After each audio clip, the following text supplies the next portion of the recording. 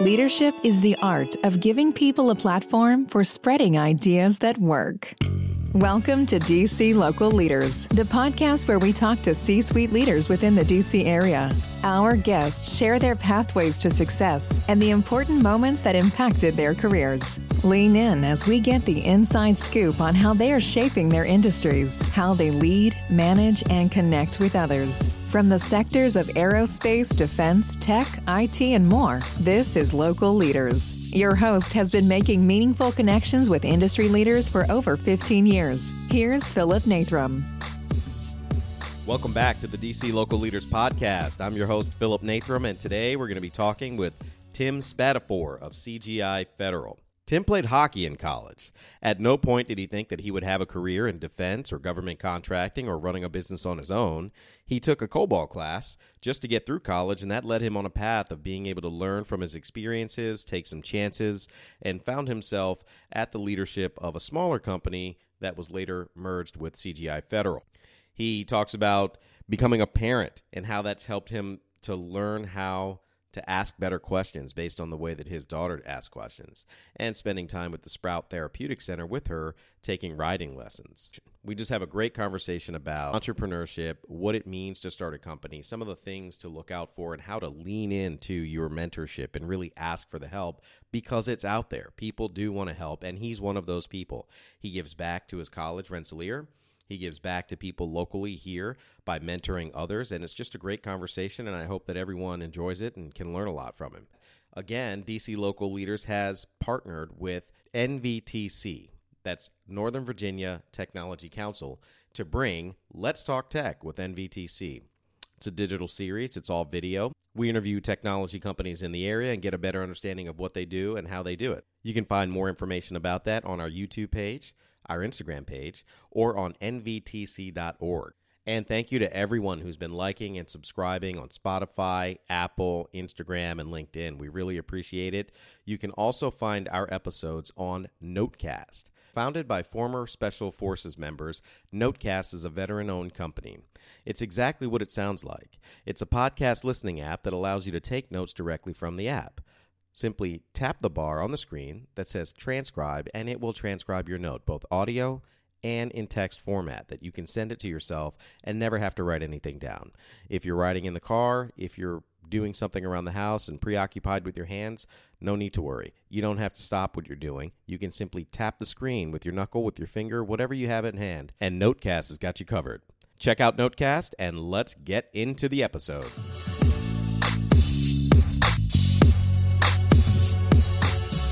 Really appreciate you doing this, Tim. We're back with another episode here of DC Local Leaders. Today we're in the office of CGI Federal, right? That's correct, yep. Tim Spatafor. And Tim, I really hope that, I think a lot of people are going to learn a lot from you. I know that you've got, a lot of experience in technology and stuff, but we had a chance to talk before. Are you still playing hockey? I'm not playing hockey anymore. No? No. Okay. I got hurt pretty bad, so I hung Recently? it up. No, it was when I was in my 30s. Oh, you know what? I was kind of hoping you'd have like some cool story. Like last week, we were just in the middle of a game. No. Right? You're a person that's built a company and then later sold it. And I'm sure you've learned a lot of lessons along the way. I hope that someone out there who is maybe technical in their experience, or they're just an entrepreneur, can learn from you of how to do it and hopefully reach out to you and say, Yeah, that'd be great. So why don't we start, just CGI, for anyone who may not know CGI, what's the difference between CGI and CGI Federal, and why was that determination made? And Sure. CGI Federal, we are a wholly owned subsidiary of CGI. And part of that reason is because of foreign influence, because CGI Group is a Canadian-owned company. To work in the federal government, you have to be a U.S. company first. So we actually operate independently. We have our own CGI Federal board. I actually had a presentation for the board this morning just to introduce myself and talk about the defense practice and where we're going to go. So, and you guys predominantly do defense work, or are you kind of the whole gamut of, like, what are you focused on most? We cover the gamut. So basically, we're broken into 3 business units today. Stephanie Mango, recently announced as our new president, also runs our SAGE, which is one of our business units that includes defense practice, HHS, Health and Human Services, Department of Justice, and National Security, and then the judicial programs, Library of Congress, House of Representatives, that type of thing. Our RAP business unit is regulatory programs. That is Department of Interior, agriculture, agencies like that. And then our third business unit is international diplomacy, State Department, aid, patent trade, commerce fall in there. How'd you get started in technology and things like this? So I played hockey in school and couldn't, at Rensselaer Polytechnic, you had to pass a computer programming class to graduate. I didn't have the time to focus on the class that RPI offered, so they had a program with a local community college. So a number of us from the program took that class. It was a COBOL development class, if you remember what COBOL was. And it was one night a week, Wednesday night, we'd all slip out of practice early. We took the class pass-fail. We all barely passed, but it allowed us to graduate. And I had COBOL on my resume because I did learn it at school, and CGI was hiring. So that having COBOL on my resume for that pass-fail class is really what started my career down here. So let's go back. You're playing hockey. Yep. Did you play for your school? You played for the team? I was on the team. I was one of the backup goalies. Okay. Yeah. So, pretty tall guy. Yes. Right? Yep. Helpful. You can reach out there and block the puck. And where is the school? Rensselaer is outside of Troy, New York, so it's near Albany. Did you play against like Canadian teams? We were in the ECAC, so we basically played the Ivy League schools. Okay.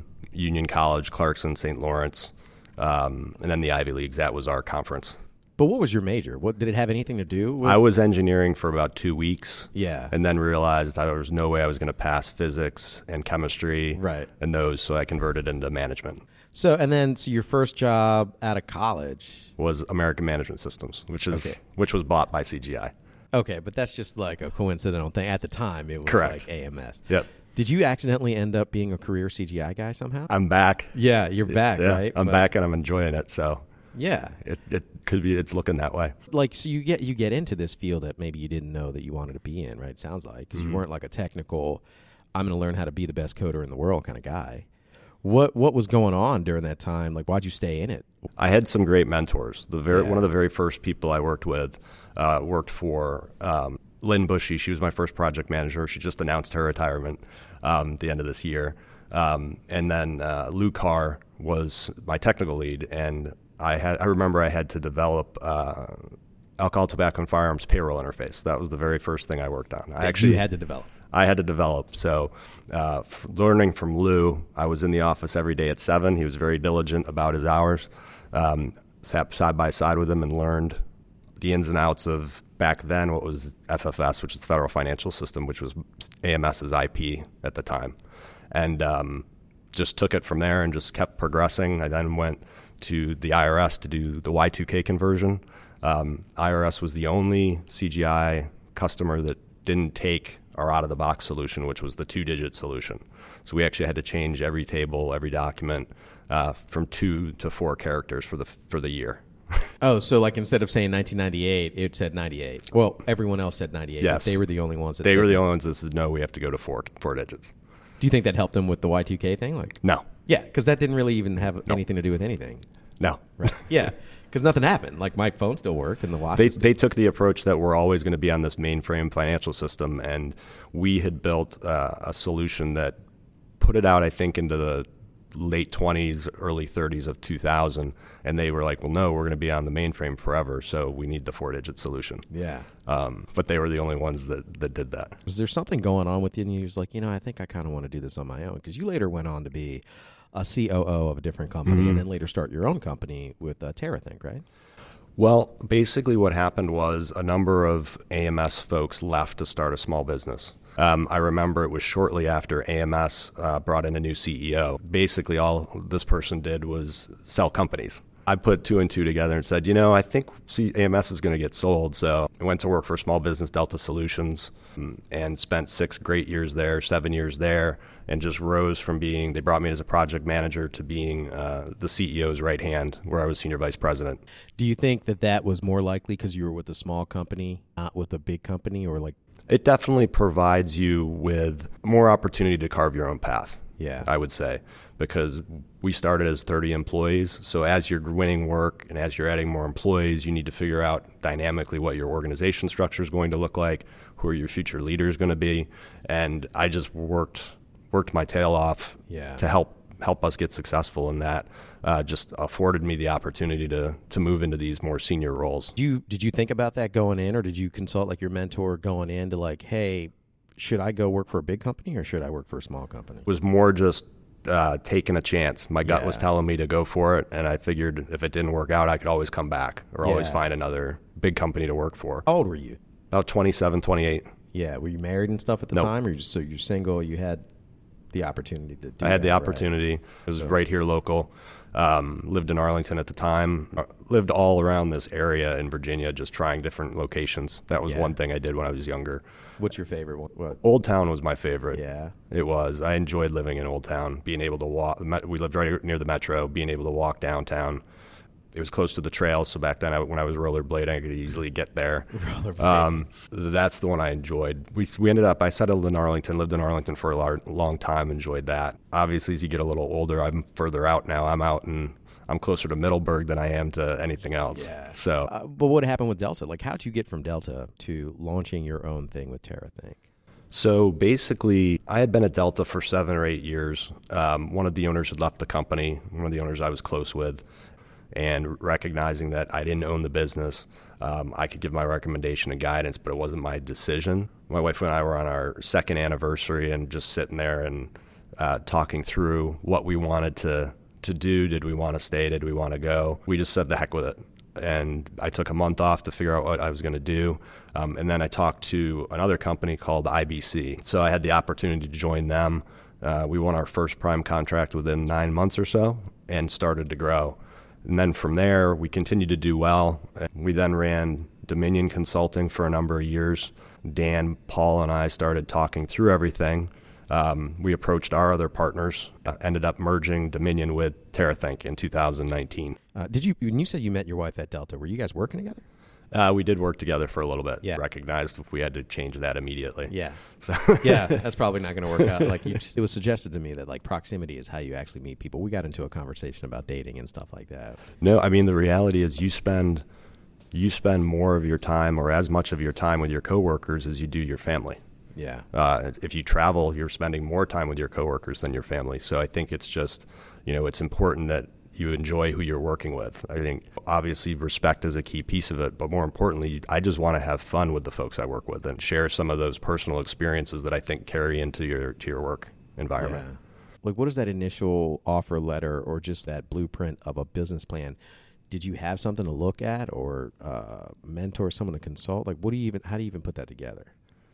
I think from my standpoint, for me, I used the opportunity to learn from Dan and learn from JP because they had already started and sold the business. Mm-hmm. So when I was at Dominion as the chief operating officer there, we were really focused on sitting down saying, okay, where are our relationships? Where are not only in the government customers, but in the commercial side as well? Where are our relationships? How can we take advantage of our networks? And there's a lot of companies and a lot of people that want to help people get started. I think that's one of the things that I learned really quickly was, I could reach back into AMS at the time or reach back into colleagues at IBM or other small businesses, and they really do want to help you get off the ground and get a good start. You're not a threat when you're first starting. It's when you graduate small business or you get to a point that you're competitive with them, then things change a little bit. Yeah. Was that mainly because you worked for that company, or do you think someone else who just is looking for the advice of how to get started, you think that advice is actually out there and a lot of people are more willing to help? They are. Yeah. They are. I think, you want to take advantage of your network. You want to take advantage of companies or other entrepreneurs that have been successful. Yeah. I think one of the things that strikes me about this area is how many people from Virginia Tech have graduated, started their own businesses, and been really successful doing it. And they lean on that network to help each other out and be successful. And I think that's a big piece of it. Yeah. I mean, look at Octo Consulting. Yes. And, I just interviewed the Virginia Tech's Innovation Campus enrollment folks, Robin Jones and Danette Gomez-Bean. And it's a big, technology, what they're trying to accomplish with that Innovation Campus is like the next 50 years of technology. So I talk to as many people as I possibly can. That's the only skill set I have is talking to people. That's not a bad thing. Yeah. I mean, I talk to folks and I'm decent at math. When I talk to people that just, they work for another company, and sometimes they can express a little bit of entrepreneurship, right? But there's that fear of like, oh, there's so much competition. Even starting a podcast, I'll put it in the first person. There are so many podcasts out there, right? And there's so many naysayers. Well, there were so many people, great people, but their suggestion was, yeah, but there's so many podcasts. And there's so many options for people like Tim to want to speak to and be on their platforms. Why would they choose you? And that could sometimes be a barrier, and that fear and vulnerability of putting yourself out there could be a barrier. That's actually not the case. If you're able to just get yourself out there and start talking about what you want to create, there's people out there that will help you be successful. There are, and I think entrepreneurship, it's really up to you to decide what it is. You know, some people, when people think of entrepreneurship, a lot of people instantly go to, oh, you started your own company, or you started your own franchise, or you started your own business. That's not always the case. I think one of the things that I really enjoy about the CGI culture is that every member is an owner, and we want every member to think about growing the business and building the business. And it's a responsibility we do put on everybody. So everybody's a shareholder? We do offer that to everybody. In my defense group, 85% of my members are shareholders, and that's something we're pretty proud of. And we do that through stock purchase plan, which I think is just invaluable. Yeah. When you see the stock increase and you see the stock go up, you feel like you've been part of that. But, you know, for those that are thinking of starting their own business or their own company, lean on your mentors inside. Lean on your mentors if you're part of a larger organization, because a lot of what you need to start your own business, you have the mechanics of it, and I have to do payroll, and I have to do HR, and I have to do marketing and business development. But those are all skills that you learn with the company that you're currently working for. So is the fear of, if I say that, they're going to think I'm not a team player, or they're going to think I'm trying to leave? Maybe I'm not articulating that fear correctly. No, that makes sense. I think, you know, obviously we want to retain all of our top talent. A reality of this marketplace, particularly here in DC, with how competitive it has gotten, we know that's not going to be possible. We just had a VP that has been at the company for 20 years, had an opportunity to go work with a small business and have some ownership in that, and CGI treated him great. Now him and I exchanged notes last week to talk about, all right, now that you're out, once you get settled, let's connect and see if there's ways we can work together. Where did the idea come from the first time you thought about, I think we should kind of partner and go off on our own thing? Can you coach that? You can. One of the things I explored and still think about is, what mentoring can I do for small business owners? You know, particularly where we learned a lot was around the M&A space. You know, as we doing a merger like we did the first time with Dominion, or the second time with TerraThink, where you're not exchanging cash and it's just, hey, let's just put our heads together. The mechanics are a little easier. But what we learned going through that is there's a lot of small businesses that have big aspirations, but they don't know how to get it to the next level. They don't know how to manage that growth effectively. Yeah. And we've talked to some of our M&A partners, investment bank partners, in terms of, you know, is there a market for those types of advisory services? Yeah. And we found there is. Some companies, you know, the smaller business in particular, if there's one owner or two owners, they put so much into their business, their blood, their sweat, their tears, that it's hard for them to see the forest between the trees and make some of those strategic growth decisions that need to be made when you hit a certain size. Yeah, sometimes we get tunnel vision, or other suggestions could feel almost like an attack on what you've created, or saying that it's not enough or not good enough. Right.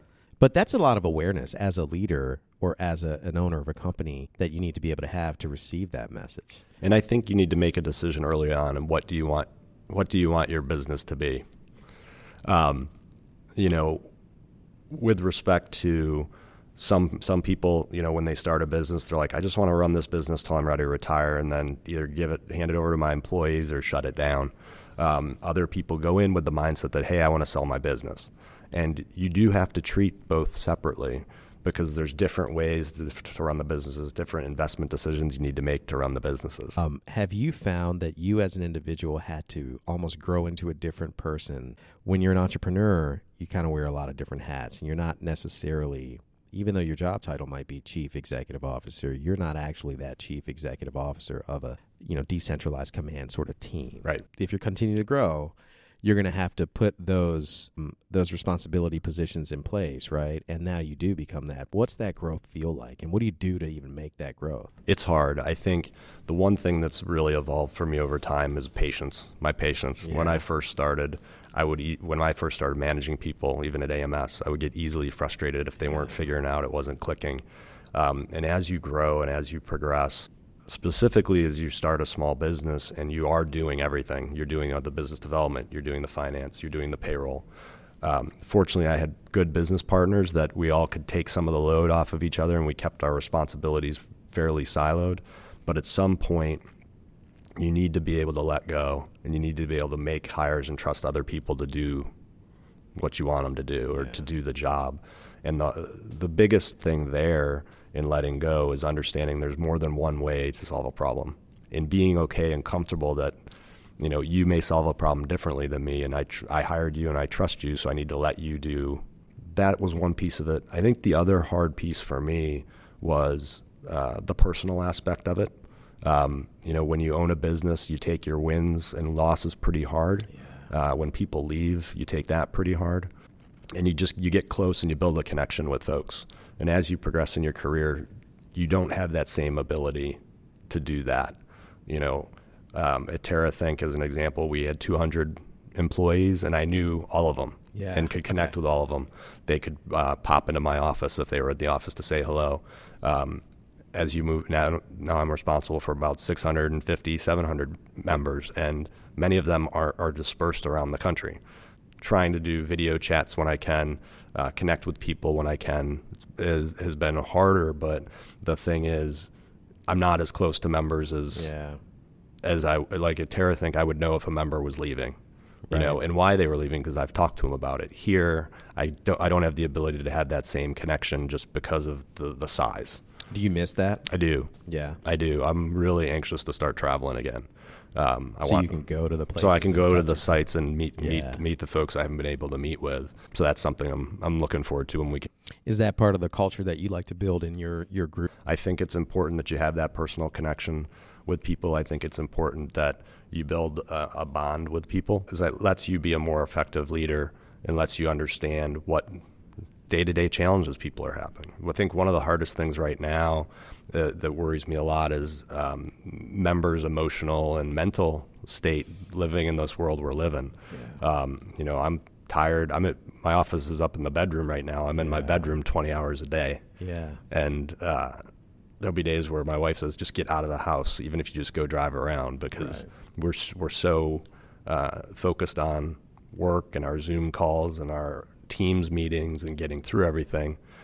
Today, as an example, you know, I had a parent-teacher conference at 8 on Zoom and meetings all the way through 5:30, 6 o'clock tonight, with no breaks. So I think that's the one thing that has been challenging. I like being able to just walk down the hallway, pop into someone's office, and just talk work or not.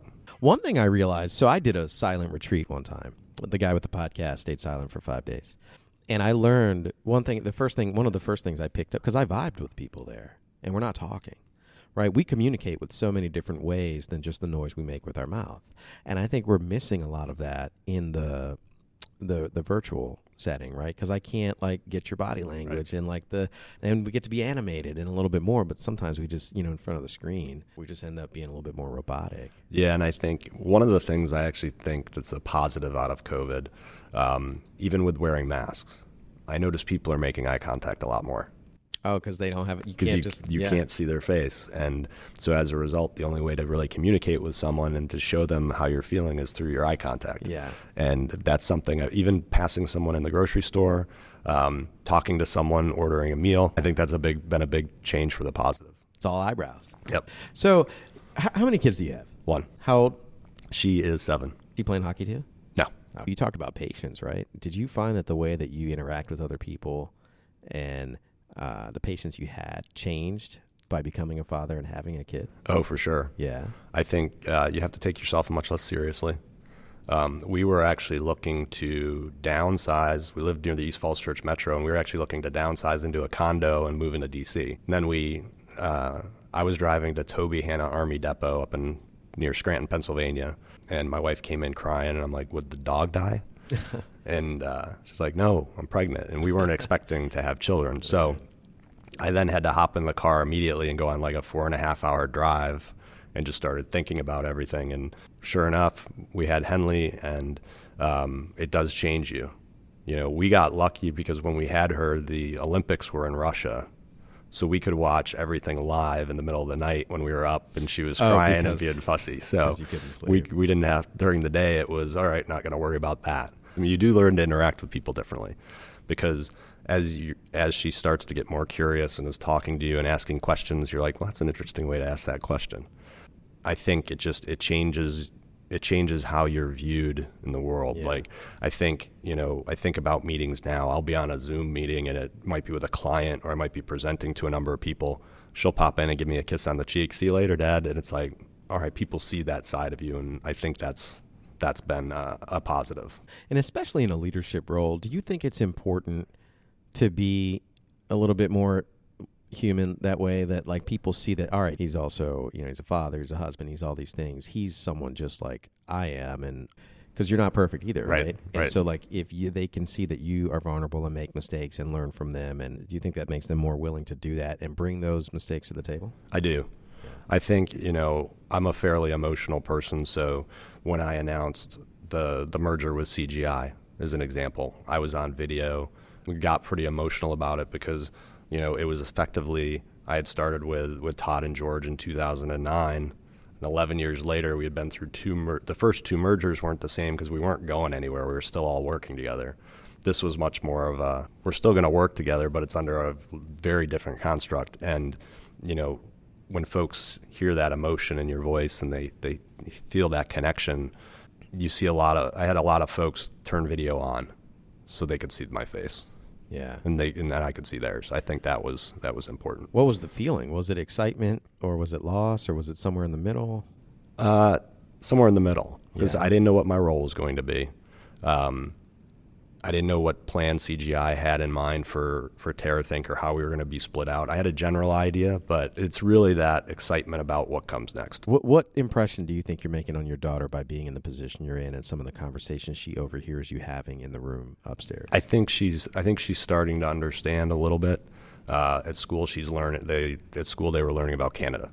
Yeah. And we had a meeting last week, and she's like, Daddy, why was your meeting so long? I'm like, well, we had what we call our global ops meeting, and it's people from all over the country and people in Canada, people in Europe. She's like, whoa, that's really cool. So she doesn't quite understand what I do, but she knows I have a lot of meetings. She knows I manage a number of people. And, as she grows and continues to ask questions, I think she'll see more and more. Like this morning, her big focus was she actually came in and woke me up, I think at 6 o'clock. She's like, Daddy, you need to get into work. I'm like, well, my meeting's not too late. She's like, no, you need to get into work so you don't miss parent-teacher conference. Oh. Because that was at 8 o'clock this morning. Yeah. So it's good. It's, as I see her learn and as I see her improving her reading now, it makes you proud and it makes you look at life a little differently. Well, she doesn't play hockey, but does she play sports at all? She's learning to ride. We do a lot of work. Horses? She is. We do a lot of sponsorship work with Sprout Therapeutic Center. It's a center out near us, and they use riding as a way to help people with disabilities, and they do community lessons there. So we've gotten to know Brooke and her team really well. And Henley does her riding there. She loves it. Yeah, horses are incredibly perceptive. They are. Like in terms of like emotional, like understanding people, and I think that's like it's therapy, right? People that suffer from any number of the trauma of any different type. I think the thing with riding too is it's teaching her to be responsible at a very young age, because they don't treat the 7-year-olds any different than they treat the 15-year-olds. She has to groom the horse when they're done. She has to help clean them and comb them. She's learning how to take care of them, and she has to walk them to the pastures. She has to clean up after them. And I think it's teaching her a responsibility that she probably wouldn't learn yet otherwise. Yeah, you need to take care of this thing. Is it scary, like having her up on the horse? Like, is she afraid of like falling? Or she's not. They start on ponies, so they're a little smaller. She's fallen off a couple times. They've turned one way or turned the other, and she's lost her balance. They give her a ribbon called Hitting the Dirt. It's actually a brown ribbon. So she has 3 or 4 of those. But more importantly, when she does fall off, she's anxious to get back up. Yeah, I think that's probably great lessons for life, Yes. right? You're going to make mistakes, but you can keep going. And she's just learning, so it's a lot of walking still, learning the basics of how to steer the horse and control the horse. But she enjoys it. So, is it scary being a parent? The reason why I'm asking is because, all right, running a business, calculating risks, using your experience, making good decisions. This is your first, so you're just kind of going with it. Yep. We have a lot of friends that we have a lot of friends that in our neighborhood in particular, a lot of children the same age or in that same age. So we lean on each other and help each other out. Like, hey, is this normal? Like, yes, a lot of that. Do kids do this? A lot of that. She asked me this question. Is she like, should we? Yeah, I think the biggest thing now is, I'm starting to see some of the boy crazy already. It's where she goes to school, it's only a handful of girls. It's more boys than girls. So she's kind of forced to interact, I think, which is a good thing with the boys. And she's really had to assert herself and show that, hey, you're not going to push me around. And I think that's been a bigger thing. Fortunately, she's tall like me. I think she's the tallest in her class. Yeah. So that gives her a little bit of an advantage too.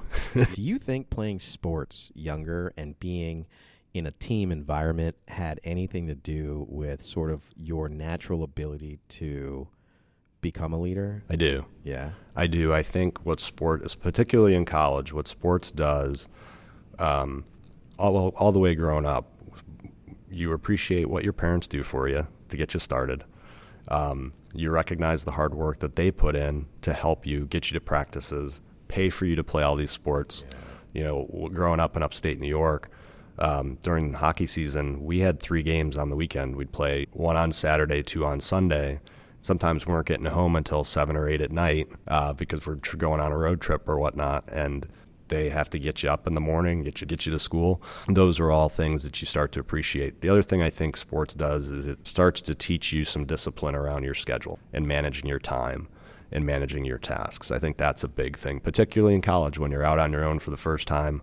I had the fortune in high school to teach at goalie camps growing up, so I was gone for summer, so I had to learn how to live on my own, even at like 16, 17.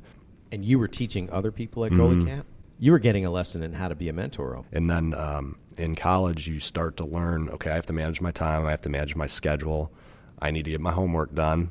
Yeah. Even if I've got practice. So you start to learn about the responsibility of hitting your dates, meeting your targets, meeting your commitments. And that's something that I think is really critical, particularly in your early career, because that's how you show your leadership that, hey, I've got the potential. Yeah. If you're missing your targets, you're missing your dates, you're missing your deadlines, your leader's not going to have as much confidence to put you in charge of the next thing. Do you think you can coach it if you didn't play sports? What about the people that do have the aspiration and entrepreneurship? I think spirit? You can coach it. Yeah. I think I enjoy mentoring. I still do a lot with Rensselaer. I'm part of our executive leadership, our Lally Leadership Council, and that's in former Rensselaer grads that have all been successful in their careers. We help the management school set priorities and really help the school get some more visibility. So that's a big focus. I actually have a call Monday afternoon to talk through what our summer priorities are going to be. How can we help enrollment? How can we help get the Rensselaer brand out there? Not dissimilar to how can I get the CGI brand out there in the defense space. I still am pretty involved with the hockey program. We actually have a Rensselaer student interned for CGI last summer. He's interning for CGI again this summer. Really helping them through I want to be a professional hockey player, but I also want to work and I want to get an education. So really mentoring them on how do you balance that, and at what point do you say to yourself, all right, my hockey career is over. Right. It's time to think about the real world, and just being able to provide that avenue and that network to the team, to folks thinking about what's next is great. I think the one thing that universities still could do a better job of is preparing graduates for what working in the real world is like. At TerraThink, TerraThink had implemented an onboarding program where the first 2 days was really, okay, in a federal environment, here's how you have to dress. Here's what's appropriate, here's what's not. Here's how you talk to your customer. Here's how you're respectful. Here's what you can and can't say. And a lot of it is just around, how do I work in this type of environment? I don't know that universities prepare graduates for that. Well, and even some of those skills that you learned playing hockey and being a part of a team that you're coaching like through the university, like where else could people learn those skills if they're not in like that program at that school, or like let's say they're like late 20s, 30s and they're just now like, I think I want to do this. Like how do they get that skill set or learn that? There are a lot of seminars and things like that are available. CGI, as an example, we have something called Academia, and it's a lot of online learning. We will pay for and put some of our rising senior consultants and directors into leadership training and that type of thing so they can learn the basics. But at the end of the day, you've got to practice it. Yeah, okay. You really do. You just have to, it's trial and error. Okay, my teacher said or my instructor said I should handle the situation this way. All right, Philip, I'm going to try this and see if it connects. One thing that's really struck me too is leadership personality training that's out there and things that are out there. As an example, I just had my leadership team. We did Leadership 360. Basically, you get 13 people to, 13 to 15 people to evaluate you. One's your direct manager, a number of your peers, a number of partners, and they just give you and it turns around a profile for your leadership style. So I know that, all right, Philip, based on your profile, you're more reactive than I am. Or I might be more creative, and I might be more of a promoter, and you might be more of an analytical person. So it helps in how, when we have conversations, knowing that really helps me know how to talk to you and how to connect with you. Yeah, so it sounds like it's not meant to criticize, and it's No. not meant to shame or change anything about the person. It's just to help the other people understand that person better, to communicate with them differently. Yep. What I found from my personal profile as an example was I'm way too hard on myself. And I can recognize that pattern from growing up and the pressure and the responsibility my father put on me to be successful, and if it was never good enough. So I tend to be more critical of myself than others, and this was some good insight into that. Is that what it was like growing up? Like he was like, well, what is? Because like my parents, if I got an A-, I failed the class. Yeah, my father wanted me to be successful. He had been in the military, was then in the reserves. He stayed in the reserves for 20 years or so, and just put a lot of pressure on me to be successful. Yeah. And I think that was...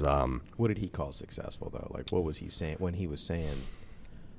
For him, I think it was more about just having a good head on your shoulders and making smart decisions. Even up to the point where he passed a few years ago, I never told him how much housing costs down here. Because they wouldn't be able to make the connection. They wouldn't understand that, wait, you just spent how much money on a house? Right, yeah. I think he tried to ask me from time to time, but I never went there because they wouldn't.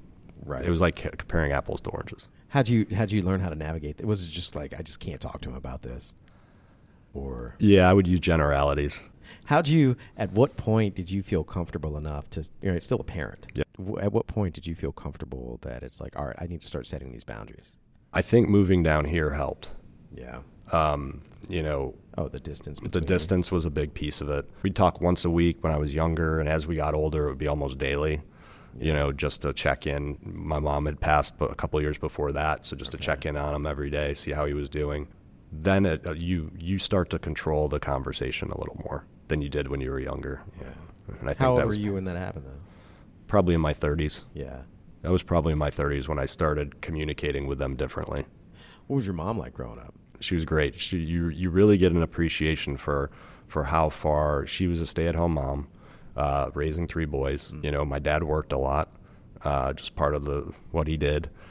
She really formed who I am today, particularly around my daughter. I think that's a big piece of it. Yeah. And that's probably the biggest takeaway there. Was she like the opposite of being really hard on you and kind of balance that out? She or did. Was she supportive? She was much more supportive, and she would get into it with my dad when she felt like he was being too hard on me. Yeah. I didn't, for better or worse, I didn't make a lot of mistakes growing up in terms of poor life decisions. Yeah. So they just, because of that, they gave me a lot more responsibility than I think than others probably did. You didn't really get in trouble. No. Are you the youngest, or where are you? I was the oldest. You're the oldest. Mm-hmm. Do you think it's because you're the oldest that you find that they were easier on your younger siblings than they were on you? No. Well, yes.